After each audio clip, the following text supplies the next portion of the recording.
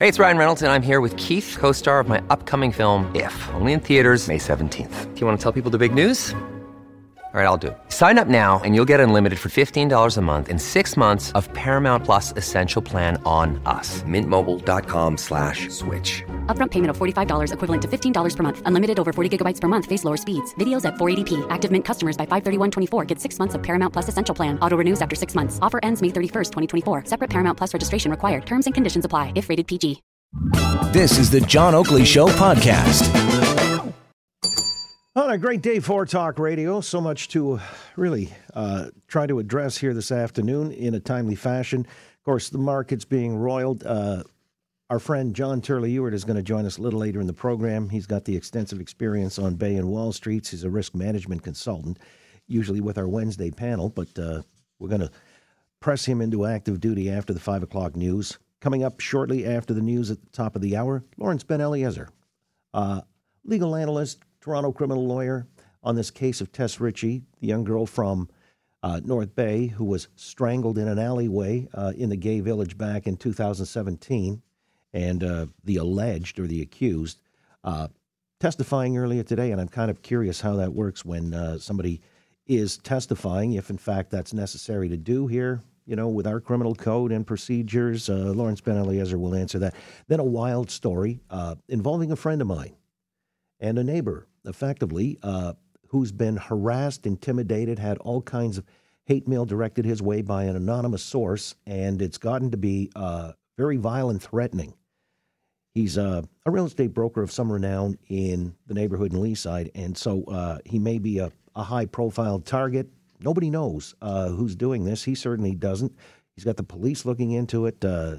No answers of satisfaction anyway, so he'll be joining us. And then David Shipley, who is the CEO of Beauceron Security, Global News Radio cybersecurity expert and technology analyst, to address some of his concerns and how he might actually really try to get to the source of all of this.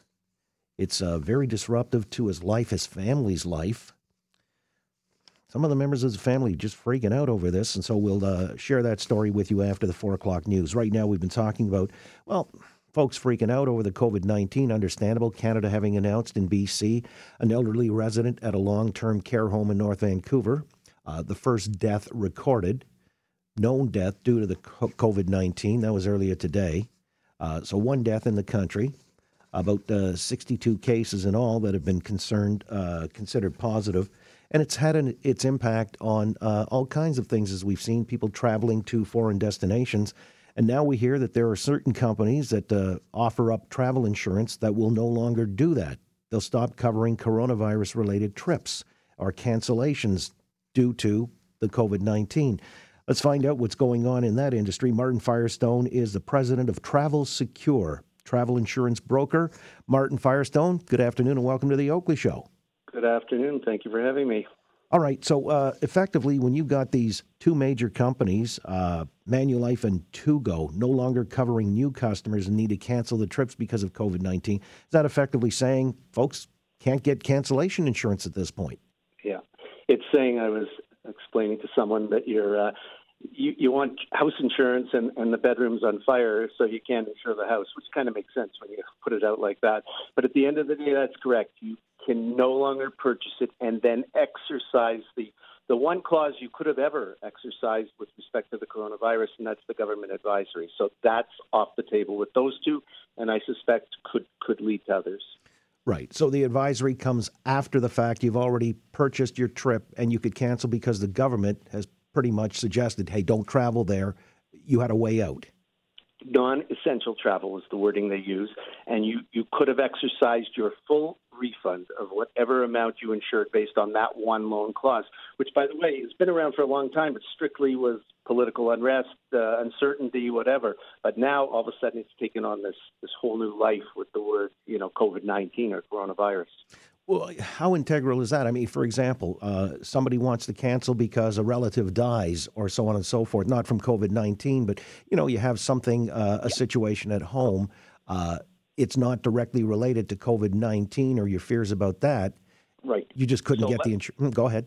Yeah, let's not forget, everything that always was still is, with the exception of that one clause with respect to the government advisory. So in the old days, why people bought trip cancellation, I'm saying old days, but what I mean is prior to March the 4th or 5th, if they got ill the night before they were supposed to leave, or an immediate family member got ill, elderly parent, something like that, those reasons are still the reasons why one should still purchase trip cancellation, and they still will be honored. The clause that's out, for lack of a better word, is that government warning for non-essential travel. So far, China, Iran, and now Northern Italy. That's the one that really seems to be hitting home with a lot of my client base at this time. All right, and so those are the countries, I guess, it makes perfect sense. I mean, the insurance companies don't want to cover you for those. But if you're going to some place that's not been touched by this right now, can you still get travel insurance? You can still from some various other insurers, and it would still pay if, in fact, one day the rest of Italy was added to that non-essential list, like Rome or something like that, you'd be covered. France, Germany, London, anywhere, that would all be covered if you bought it when there was no non-essential policy in place. The minute it gets put in place, you can't buy travel insurance with the expectation of thinking you can use it for that one cause. Yep. What kind of impact is this going to have on the travel market? Oh, it's huge. I mean, there's so many things unfolding.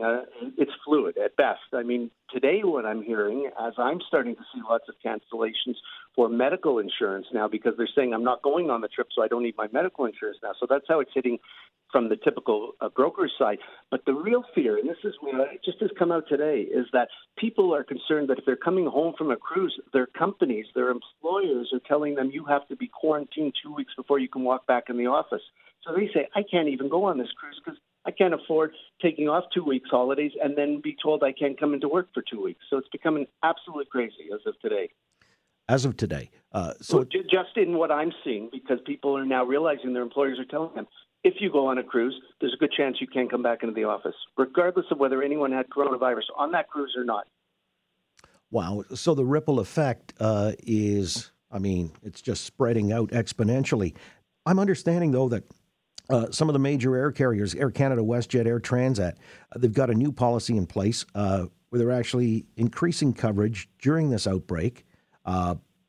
If you're booking a flight between March 4th and 31st for travel over the next 12 months, they will allow you to make changes at a later date free of charge. Yeah, everyone seems to be coming to the table now, which I think is a great thing. So you've got the tour companies, you've got the cruise companies, and you've got the airlines now. They're all recognizing the fact that they have to do something that's in somewhat of a goodwill gesture to keep their customers. A lot of them are offering 2 years to use the trip. Okay, I had someone today, a $30,000 cruise, and the cruise company said, you don't want to go? That's fine with us. You've got 2 years to use it. Ideally, you'd like the $30,000 back on your cart, but having said that, the 2-year opportunity and offer, I guess, is a good olive branch for in that sense. What about certain cards? They cover travel insurance, don't they? They do. At best, though, read the fine print and just see what's covered and what's not covered, including whether a government advisory could possibly kick in. So it's all relative to the card and the type of card you have. There's so many different ins and outs that you got to be really careful. Is there a premium type of coverage, as I understand it, cancel for any reason, or CFAR? Is that still in it? That's become a real buzzword in the last couple of weeks. It is, but I myself have not been a proponent. The cost is huge versus typical trip cancellation is about 5 to 7% of the sum insured. CFAR is as high as 20 to 25% of the total cost. So think about it. And some tremendous exclusions, like it has to be purchased within 48 hours of the deposit, where you don't have that sort of scenario when you're just buying typical trip cancellation. And it only returns 75% at best if you do exercise the clause 48 hours before you're supposed to go.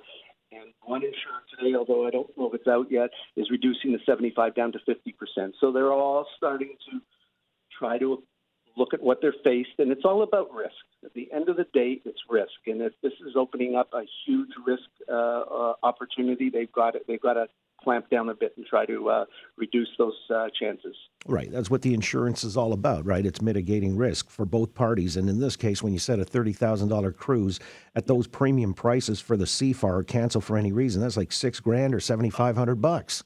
Huge, huge. But you don't have to give an excuse, and you don't have to say anything. I'm canceling for no reason at all. But with that comes quite a large premium, and you're faced with the dilemma, did you do it all right? Because there's just a host of all little things that have to be done properly in order for that to be paid out. Wow. This is just another dimension to the whole COVID-19 thing that's roiling a lot of industries. Martin, I appreciate you coming on and telling us all about it. My pleasure. Thank you. You got a Martin Firestone, president of Travel Secure, travel insurance broker. Thanks for listening to the John Oakley Show podcast. Be sure to rate, review, and subscribe for free at Apple Podcasts, Google Podcasts, and anywhere else you get your on-demand audio.